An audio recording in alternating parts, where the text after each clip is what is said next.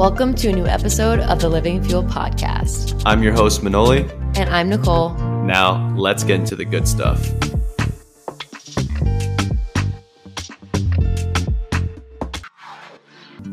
We have brought back the sleep doctor. He's here for part 2 of our conversation to talk all things sleep. Dr. Bruce is a clinical psychologist with over 25 years of experience in the world of sleep. If you have any issues sleeping or just want to learn more about optimizing your snooze, grab a pen and paper and let's get started. We are back with the amazing sleep doctor per everyone's request. How are you today? Thanks for coming on. I'm excellent. Thanks for having me on. I'm so excited that your fans and listeners wanted to hear more about sleep. So it's an honor to be back here and hanging out with you guys.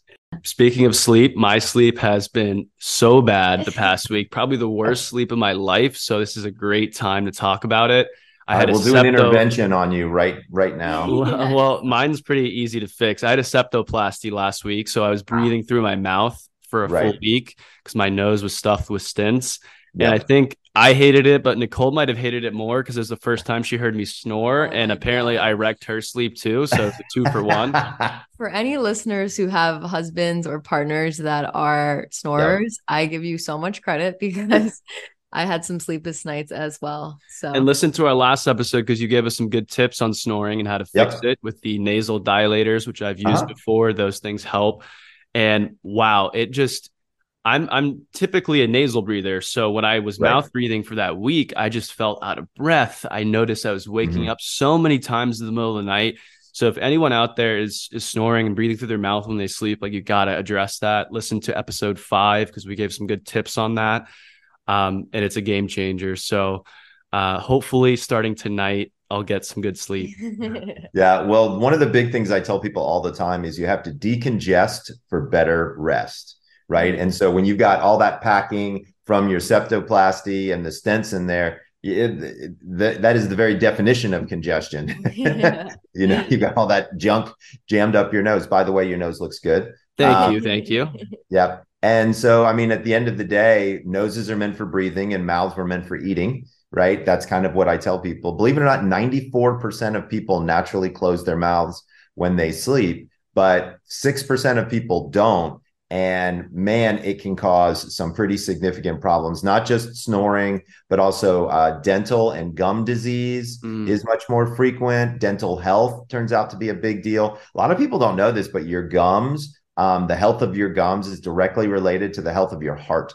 So, so a lot of people end up with gum bacteria that ends up in their bloodstream and then can affect their heart. So it's not just, it's an annoying, my bed partner is snoring or sleeping with their mouth open. This could actually lead to some pretty significant things. And of course, my big question that I always ask people is if somebody's mouth breathing, could they possibly have sleep apnea? Right. And so for folks out there who might not remember what sleep apnea is, that's a situation where your throat closes in the middle of the night. So when you're breathing and your mouth is open, you suck your tongue backwards and it just has to go a couple of millimeters and boom, it cuts off your air. So that's another thing that you have to really think about is not just the noise factor, which Nicole, I can appreciate. It's pretty damn annoying.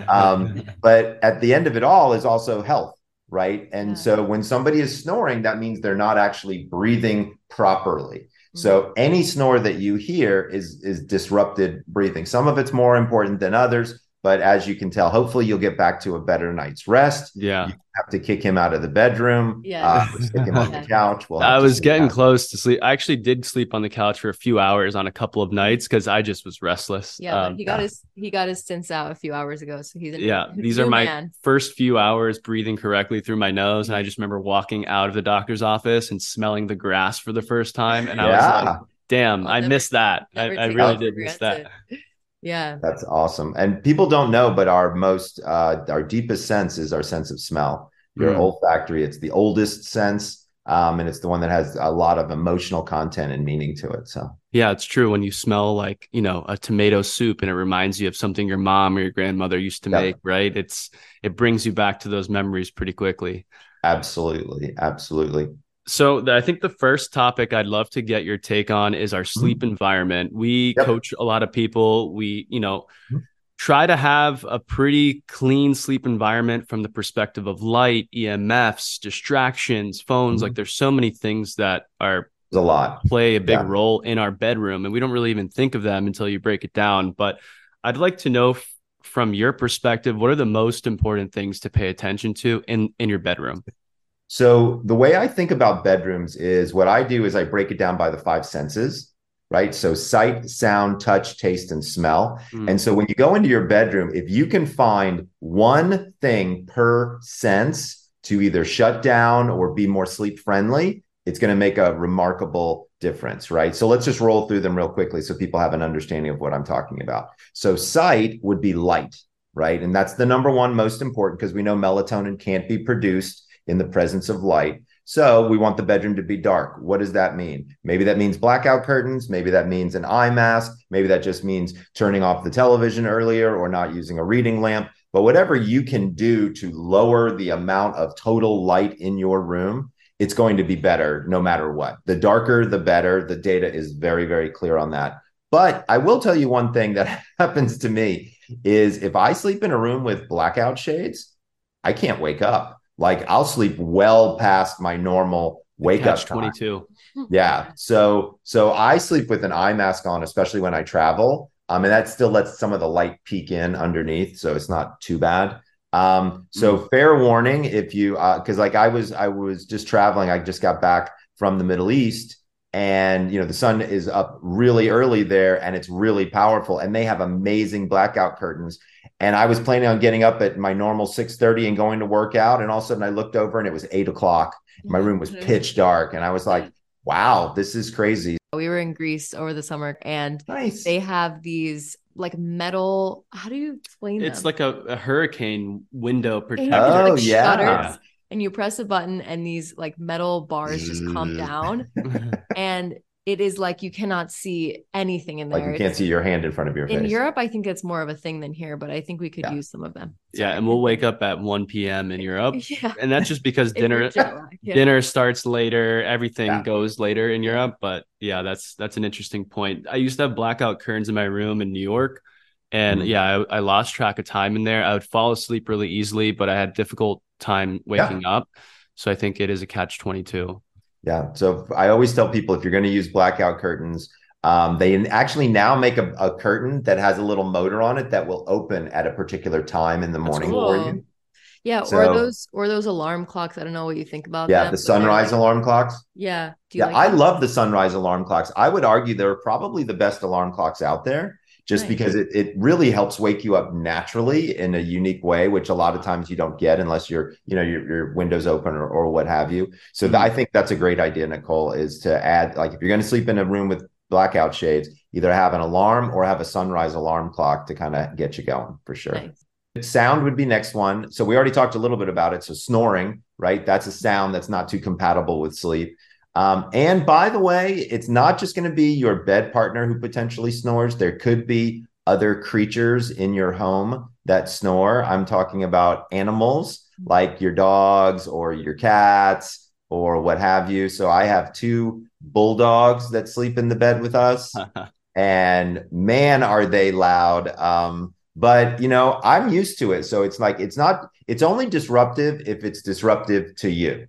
If that makes any sense, right? And so a lot of times, like as an example, one of our bulldogs is not doing well from a health perspective and he snores. And I actually like hearing his snoring because I know he's alive, and I know he's doing okay. So like that has now become the opposite for me. Like I used to be like, oh, this dog is driving me nuts. And by the way, he would crawl up in the middle of the night and put his head on my pillow, just to be clear. Okay. Like that's what he does, which is adorable and cute until he does it every night, for years. And you want to strangle your bulldog. I mean, I wouldn't strangle my bulldog, but you know what I'm saying?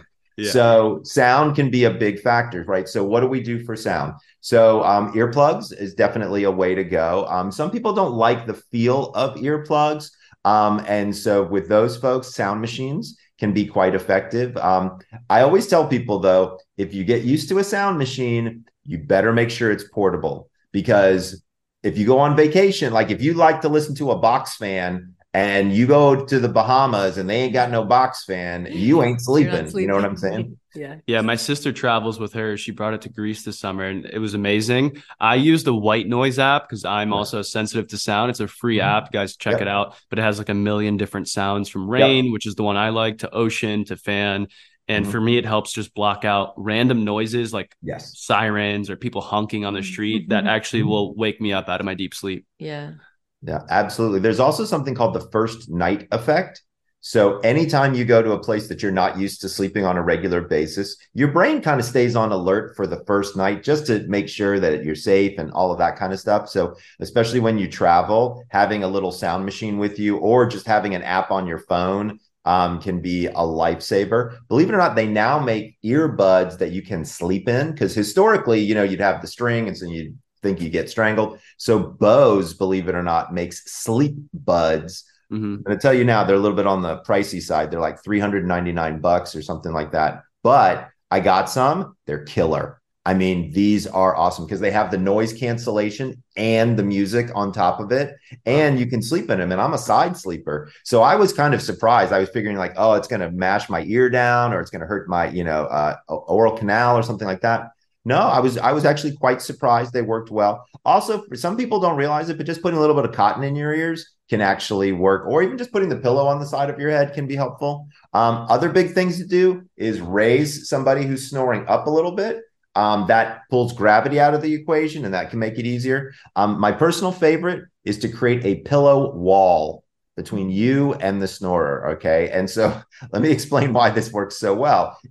Sound is a matter wave. And so if you put a physical barrier, it's just going to bounce back. So if he's snoring right next to you and you put a pillow right in front of his face, I mean, don't put it on his face, but you know what I'm saying, like in front of his face, then the sound wave is going to bounce back, and eventually he's going to turn to the opposite side and push that snoring away from you. So that can be helpful. And then, like I said before, decongesting is a big, big factor. So, like I have nasal congestion almost year round. So I have Flonase. I use it once in the morning, I'm not being paid by Flonase or anything like that, but just a nasal decongestant can be super duper helpful in the sound department as well. So we did sight, we did sound. Let's do touch. So touch has to do with temperature, mattress, pillow, sheets, pajamas. So anything that touches your skin. So remember that the core body temperature cycle and the sleep cycle follow each other very, very closely. So our core body temperature rises till about 10:30. It hits a peak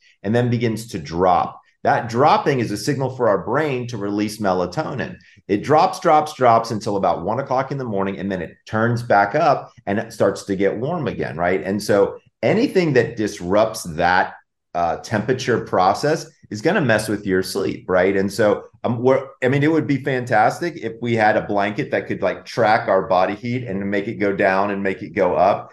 There is one company that claims to have that kind of technology. It's called 8 Sleep. It's got a mattress that they claim to do that. There's also another company called Chili technology that has like a pad that you can make yourself cooler. I haven't seen anybody yet who's really done a fantastic job of matching people's circadian rhythms, but I think people are definitely making an effort out there to try. And so for my menopausal women, I think it's definitely worth kind of taking a look at. Your pajamas make a big difference. A lot of people don't realize that, but like the fun, cute pajamas, some of them are made of pure polyester. They have no breathability to them whatsoever. So you get really, really hot. So just because it looks good doesn't mean it's functional as you might want it to be. It's definitely more geared towards me for sure, but the girls.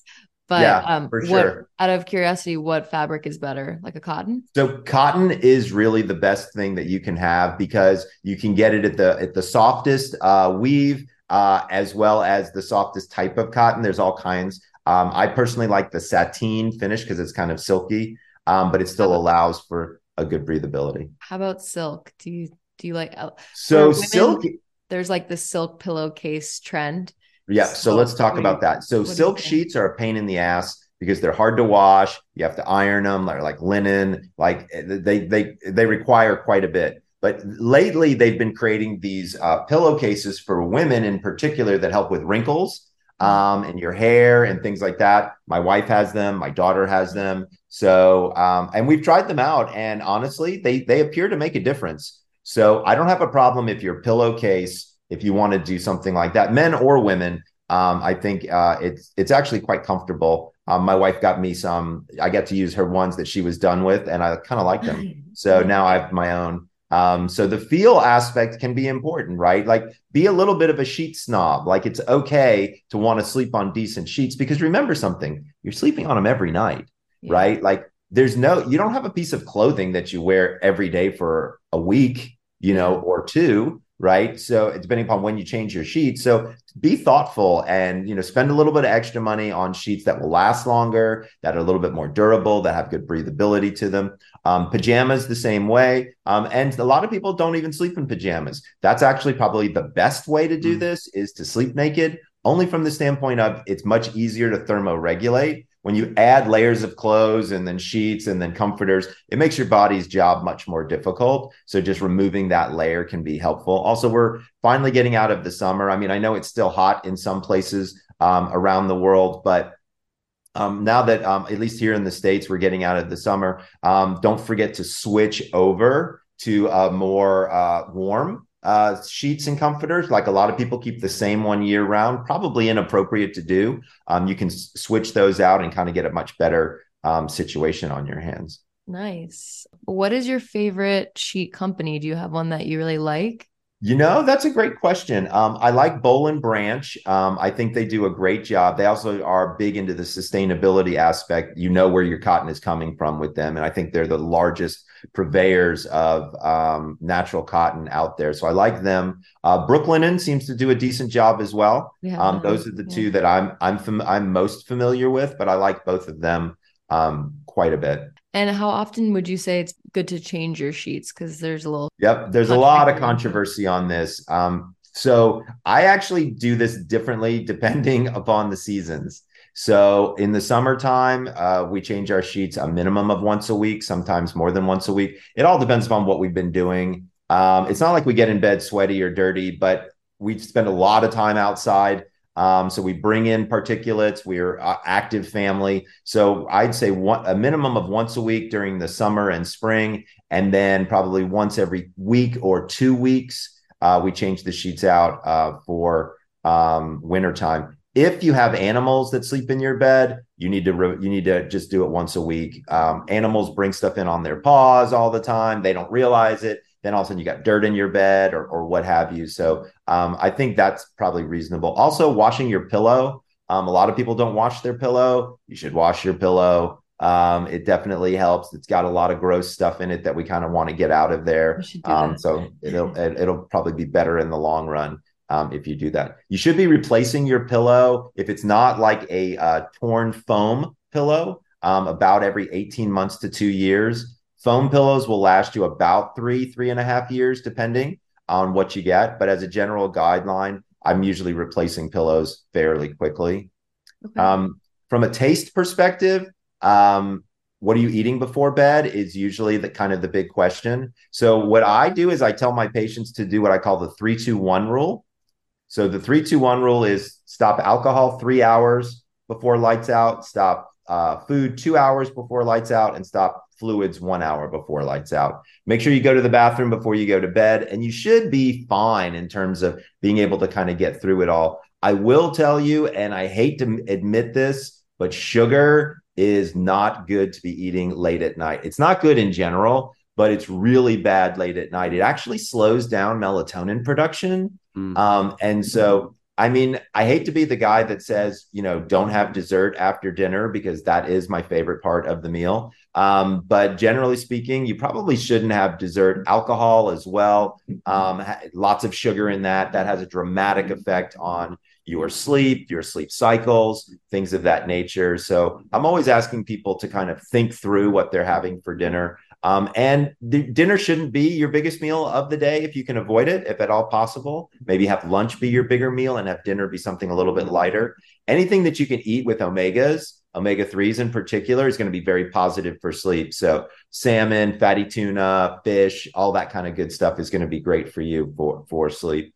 So from a taste perspective, stay away from caffeine, obviously, stay away from sugar, stay away from alcohol. And then the final one is smell.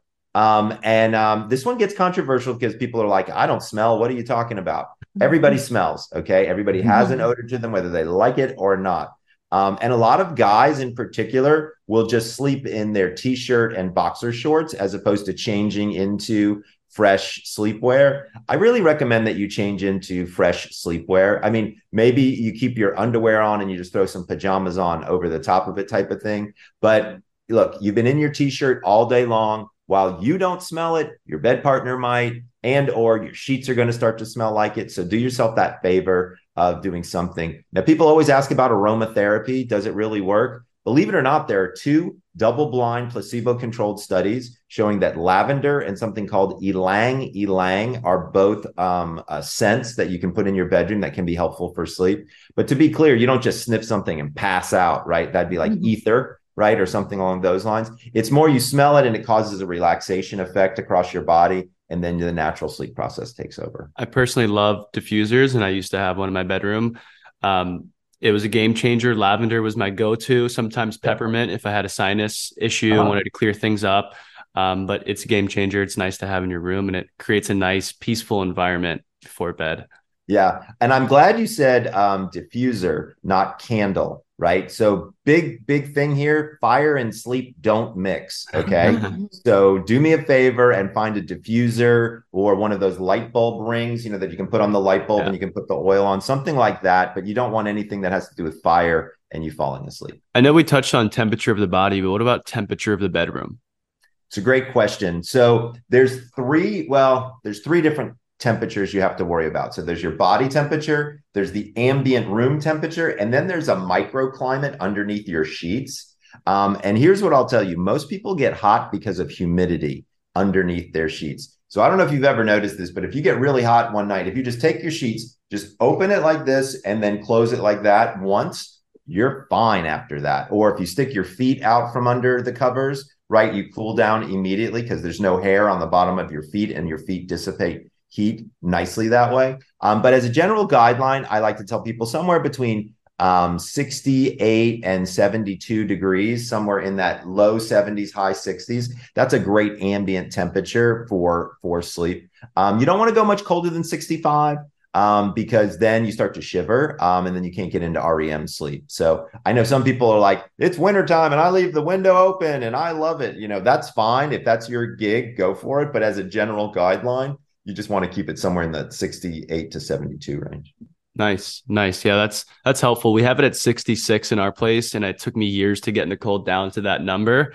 But our AC is definitely not actually 66. I think it's more like 68, 69, which happens to be our sweet spot. And I do notice my sleep is better when I'm in a cool environment. If I'm hot and on vacation and, the AC unit's weak in Europe or something like that, right, I just don't sleep as well. I have to sleep with no sheets or I don't sleep with a t-shirt. And that's my way of cooling down or putting a fan on. But it's a game changer. Yeah. Temperature is a big deal. A lot of people don't realize it, but temperature and sleep are linked. If your body's hot, you're not going to sleep. Yeah. No one loves a hot room trying to get to sleep. Everyone wants to be cozy and cuddled. Yep. You mentioned REM, so I have to ask because I feel like I get this all the time from clients. A lot of my clients have Oura rings. It definitely gets you, definitely gets you thinking about these different scores and how things shake out. So I would love to hear, I guess you can go one by one, but like when your REM was low and your deep sleep's high or vice versa, I feel like people usually have one of those over the other, but what are your thoughts on that? Okay. So number one, no tracker is 100% accurate, right? So let's just get that out there, right? When you look at the head-to-head studies, Oura and Fitbit seem to be the best at telling you when you fall asleep, when you wake up, and then the total amount of sleep time that you have in between. After that, Oura, I think, probably does the best job of the sleep staging. But you got to remember something. If you come into one of my sleep labs, I put 27 electrodes all over your body. I know exactly what's going on at any particular second. Well, if I've got an Oura ring on, I get 3 data points, right, versus 27. And those 3 data points have to be manipulated with an algorithm just to get me to there. So accuracy is not always the thing to be super duper concerned about. What I tell people all the time is you want to look for trends. So as an example, if you have a client that turns to you and says, hey, I get 14 minutes of deep sleep every night, is that a problem? The answer is no, it's not a problem. And let me tell you why. Because if it says 14 every single time, we know they're getting more than 14 minutes of sleep. It's just being consistently inaccurate. Okay. Mm-hmm. When we're concerned is when it says 14 and then it says 411 and then it says 275. Then if it deviates from a set norm, that's what we're interested in, is the delta or the change from one to another. That's when we really want to say things like, oh, okay, so you had, normally you get 45 minutes of REM sleep. The last 3 nights, you've only gotten 2 minutes. What have you done differently? Oh, you're in Italy and you've decided to have espresso instead of regular coffee and you didn't realize how much caffeine it had. Okay, got it. Right? Like that's kind of how we start to look at it that way. And here's the problem. It's very hard to stage select and improve, right? So it's very hard to say to yourself, okay, I'm just going to improve my stage 3-4 sleep, or I'm just going to improve my REM sleep, right? There are some things that you can do for sure, like especially if you're doing things that make those things a problem, right? So caffeine is a great example. So caffeine basically lowers REM sleep, not a ton, but enough. So if you have caffeine at, let's say, 5 o'clock in the afternoon, you're probably going to have less REM sleep that night than you normally would have. Same to do with alcohol. Alcohol pushes you into deep sleep very quickly, but then you get out of it fast and then you lose REM sleep. So again, starting to look at those different things. The easiest way to improve sleep overall is exercise on a regular basis, but you don't have to run a marathon. I'm talking about 20, 25 minutes.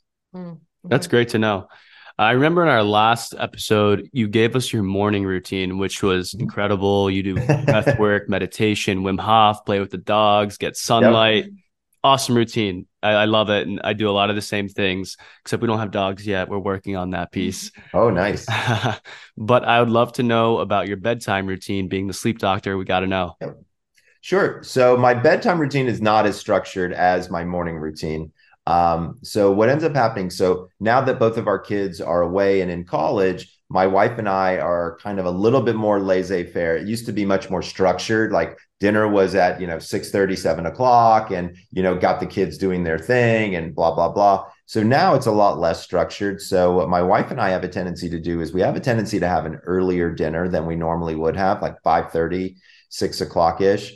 And then for me personally, I like to watch some sports. Like I like to catch up on what's going on with my fantasy football and things like that. And then from there, I usually am reading. And I like to read for about, 45 minutes to an hour before I go to bed. And then before bed itself, I like to stretch. And then, as I said before, my wife sleeps with both the dogs in the bed with the television on. So I end up putting a pillow on my head. The dog is right next to me. As long as he's snoring, I know he's alive. Everything seems to be pretty good. And I'm usually out cold by 10:30, 11 o'clock. I will admit that probably 2 to 3 nights a week, I have been caught sleeping on the couch. My wife watches terrible television. I don't like the shows that she watches. So I end up watching my stuff and she ends up watching her stuff. And then sometimes I fall asleep on the couch. And then she walks in and she taps me on the head and she's like, hey, come on in. And so then I go back in the bedroom usually. So that's kind of our routine. So it's not as structured at night as it is during the morning time. But I want to be careful and let all of your listeners know that especially for folks who do have some level of sleeplessness, difficulty falling asleep or staying asleep, having a more structured evening routine is very, very important. So what I've done is I created a routine called the Power Down Hour. So what I have people do is, let's say your bedtime is 11, set an alarm for 10 o'clock, and then take that hour and chop it up into 3 20-minute segments. So 20 minutes for just stuff you got to do. So in our house, that used to be like finding shoes, sports equipment, whatever was necessary for the kids, 20 minutes for hygiene, and then 20 minutes for some form of meditation, relaxation, reading. For me, since I meditate in the morning times, I don't like to necessarily associate my meditation with sleep. And so I like to associate reading with sleep. So I read before bed. That's just my thing. Some people like to meditate before bed, but having that hour chopped up into those 3 20-minute segments seems to work really well. And also for listeners out there who wear makeup, one thing to do is consider taking your makeup off earlier in the night, like right after dinner. A lot of people don't think about it, but at night they get in front of this mirror with all of these blue lights, and they're, because you're trying to get the stuff out of your pores and all of that stuff. So I tell people, anybody who's wearing makeup after dinner, go into the bathroom, remove it all, because then you're not getting that huge dose of blue light at 10:30, 11 o'clock at night when you're trying to go to sleep. Yeah, that was a game changer for me, is just getting my skincare done earlier. Yeah. Because if you're kind of getting sleepy and then you flick on the light in the bathroom, you're done. in like hospital lighting, and right. you're waking up. So it can be a little bit different. Yeah. I want to go into some questions that our audience asked, because there's some really good ones here. Fire so away. We actually got this twice. People want to know how they can become a morning person. Some people just don't feel up and chipper in the morning. So what's your take on that? I know we talked about chronotypes. That's a piece to it. Yeah. Yep. But let's say you wake up at 8, but you want to get up at 7 and you're a bear. That's like, within your chronotypes, normal hours. Like, how do you, wake up a little earlier? Okay. So this is the bane of almost everyone's existence. Okay. Is how do I successfully wake up, right? So there's a couple things to think about, and we can get super technical or not. So let's start with the not technical and work our way to the technical, right?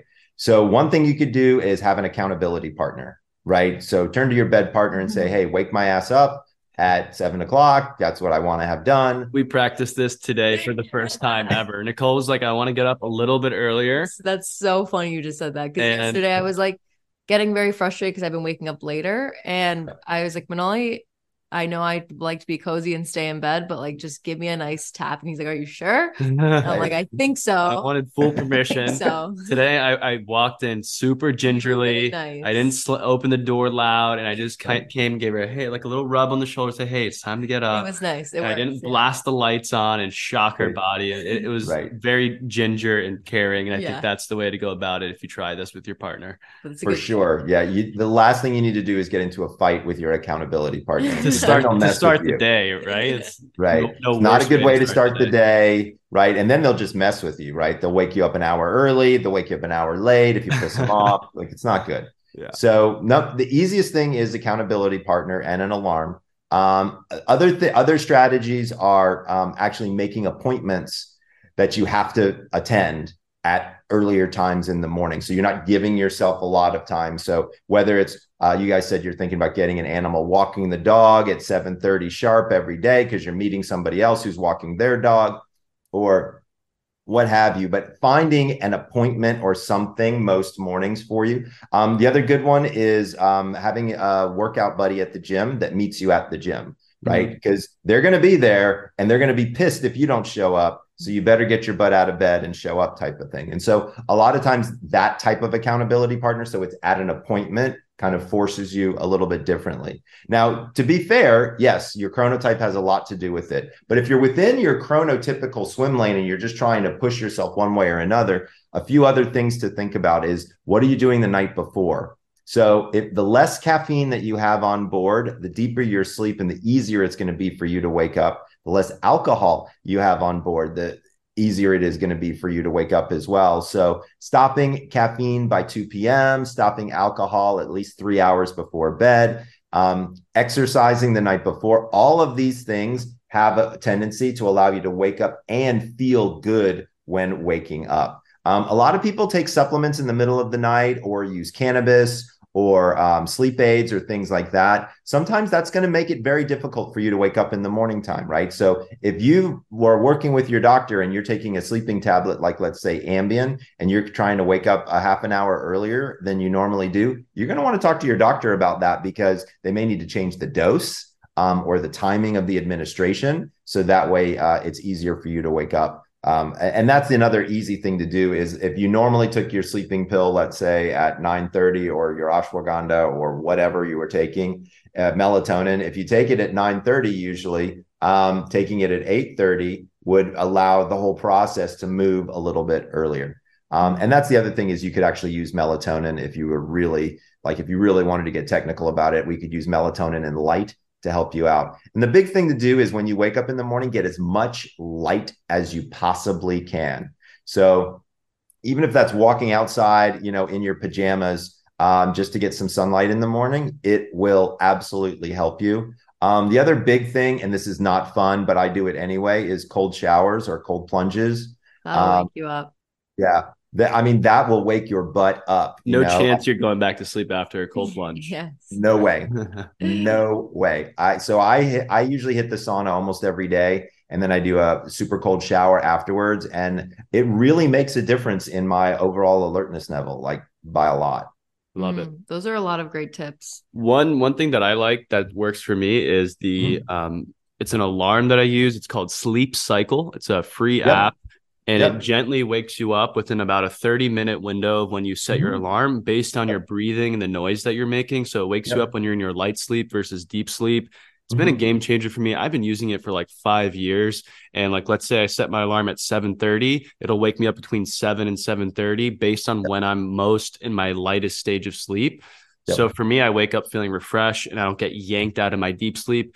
Also, a side note, the alarm sound that comes from that app is super soothing and gentle, and it gradually gets louder, so it doesn't just like jolt you out of your sleep. Right. I can't imagine a worse way than waking up to the iPhone alarm that I used to wake up to every day. Like, it's stressful. Like I think it's also terrible. If your partner gets up at a different time than you, then their alarm goes off, which is really annoying. They do make earbuds now that attach to your alarm clock, so only you hear the alarm.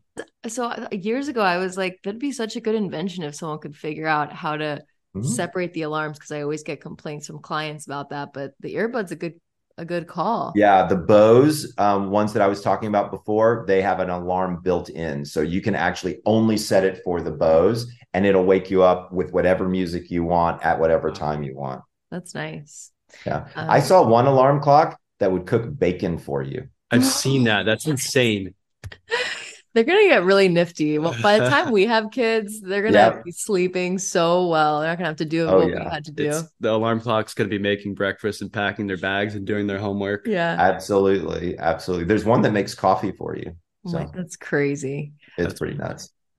Another question we got a lot was just around cuddling, or I guess this falls under touch, but you know, for us, we like a nice little cuddle, and then we part ways and we separate, and that's that. And there's no part of us that touch throughout the night. But does that affect your sleep, I'm guessing, if you're touching, or what's your take? So what's interesting is it's different for men versus women. So men sleep better with somebody in the bed. Women sleep better without somebody in the bed. Truth comes out. Feels like the opposite for me. Yeah. So it's very interesting. But I mean, most people have kind of got it. It really, honestly, it boils down to heat. Right. And so if you're a hot natured person, you don't want somebody who's on you or spooning or cuddling or whatever. That's my thing. I get overheated, start sweating within 30 seconds, and then I kind of gently push her off when she's asleep. Yeah. And that's the best way to do it. The only problem is if you get your arm trapped, right? So you're spooning and she's falling asleep here, and now you're done, right? Because there's nothing you can do.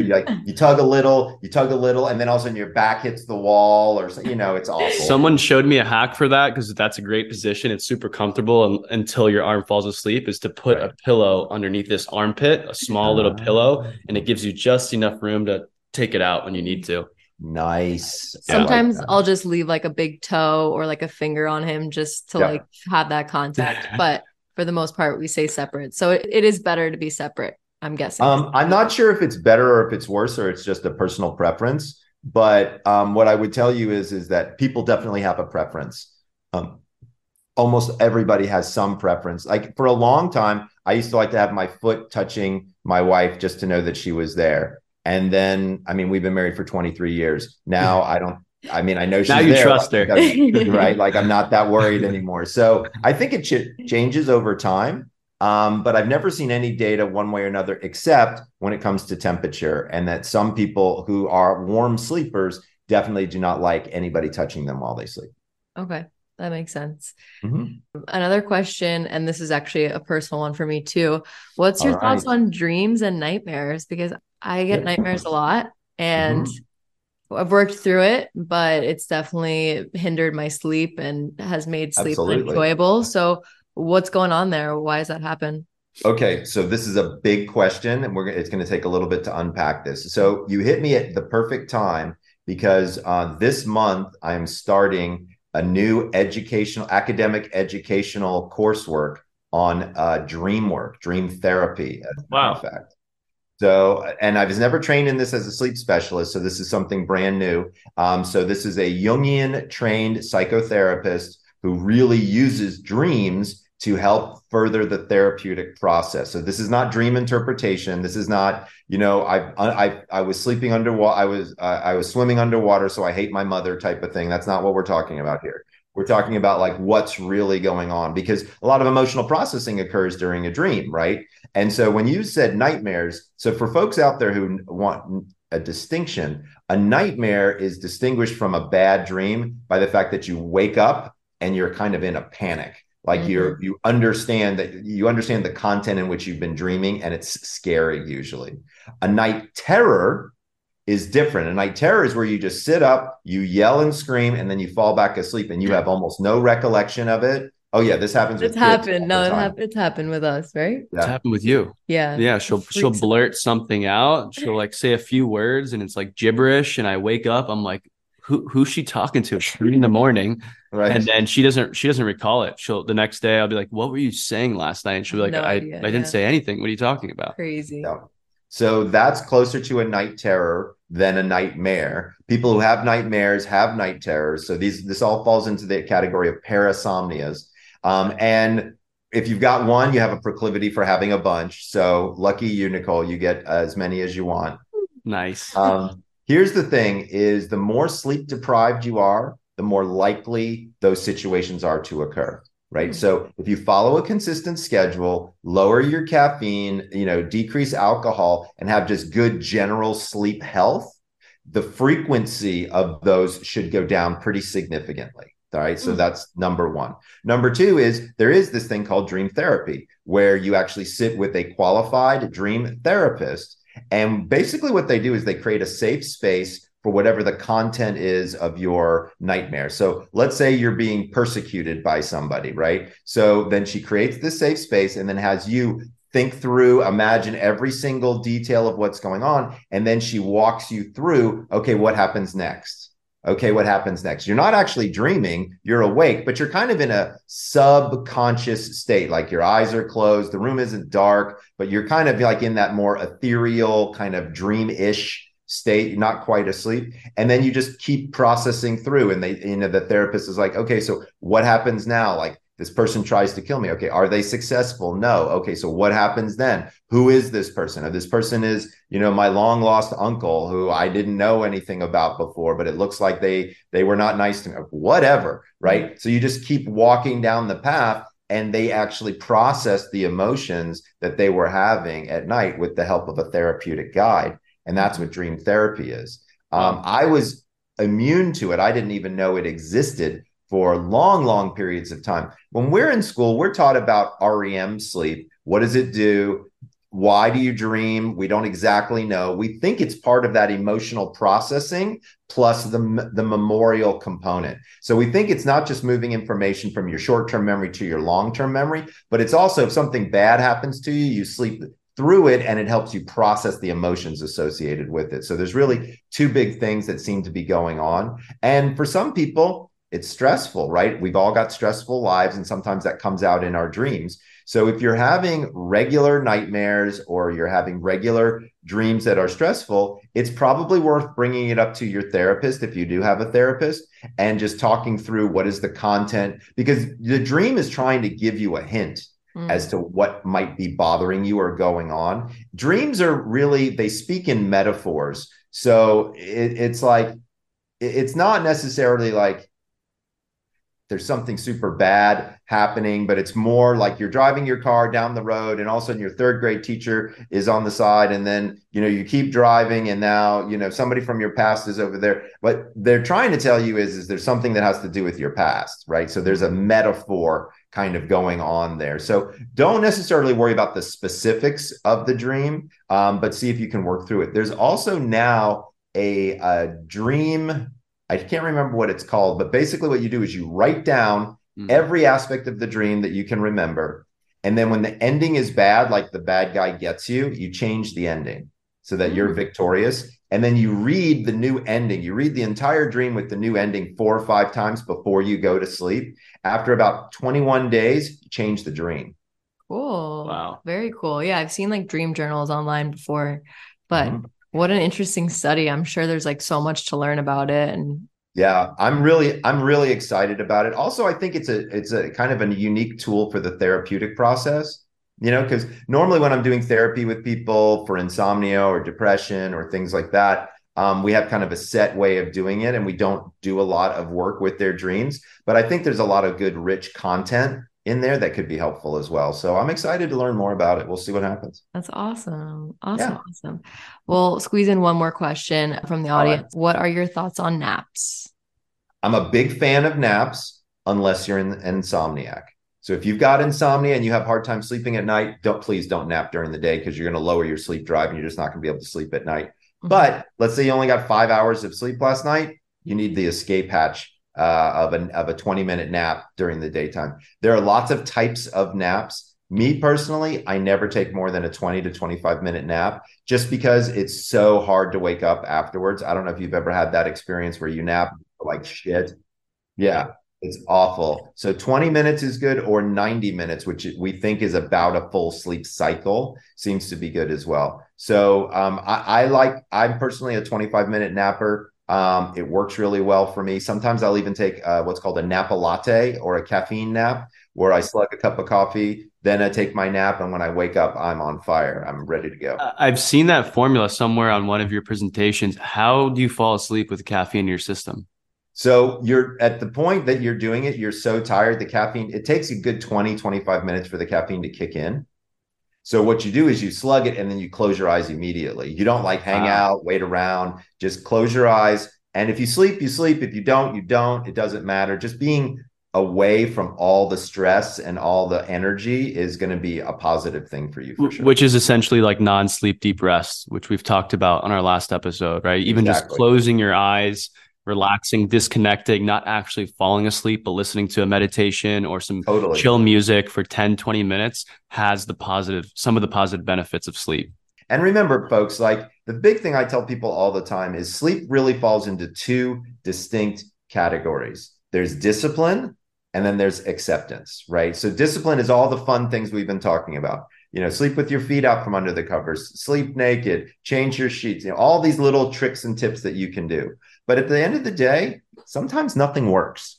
And that's okay, right? I always give the example of my daughter. So my daughter was going through something a couple of summers ago, a boyfriend issue, whatever. And she was super upset. I did everything right, but I couldn't sleep to save my life. Why? Because I was upset, because my daughter was upset, right? Like shit happens. So sometimes you just have to say to yourself, okay, it looks like I'm probably not going to get a great night's sleep tonight. My head's not going to pop off. Like nothing absolutely terrible is going to happen. I'm just going to lie here and relax. If I happen to fall back asleep, great. I know my alarm is set, so I won't oversleep, and just accept it. Yeah. That turns out to be incredibly helpful, because once you accept it, that anxiety starts to lower. Then the natural sleep process, if it's still around, can kind of take back over. And sometimes it doesn't. And sometimes you're up from 3 o'clock in the morning on. I had that happen to me probably once in the last 6 months for absolutely no reason. It just sometimes your body just kind of gets all wonky. That's okay. Like,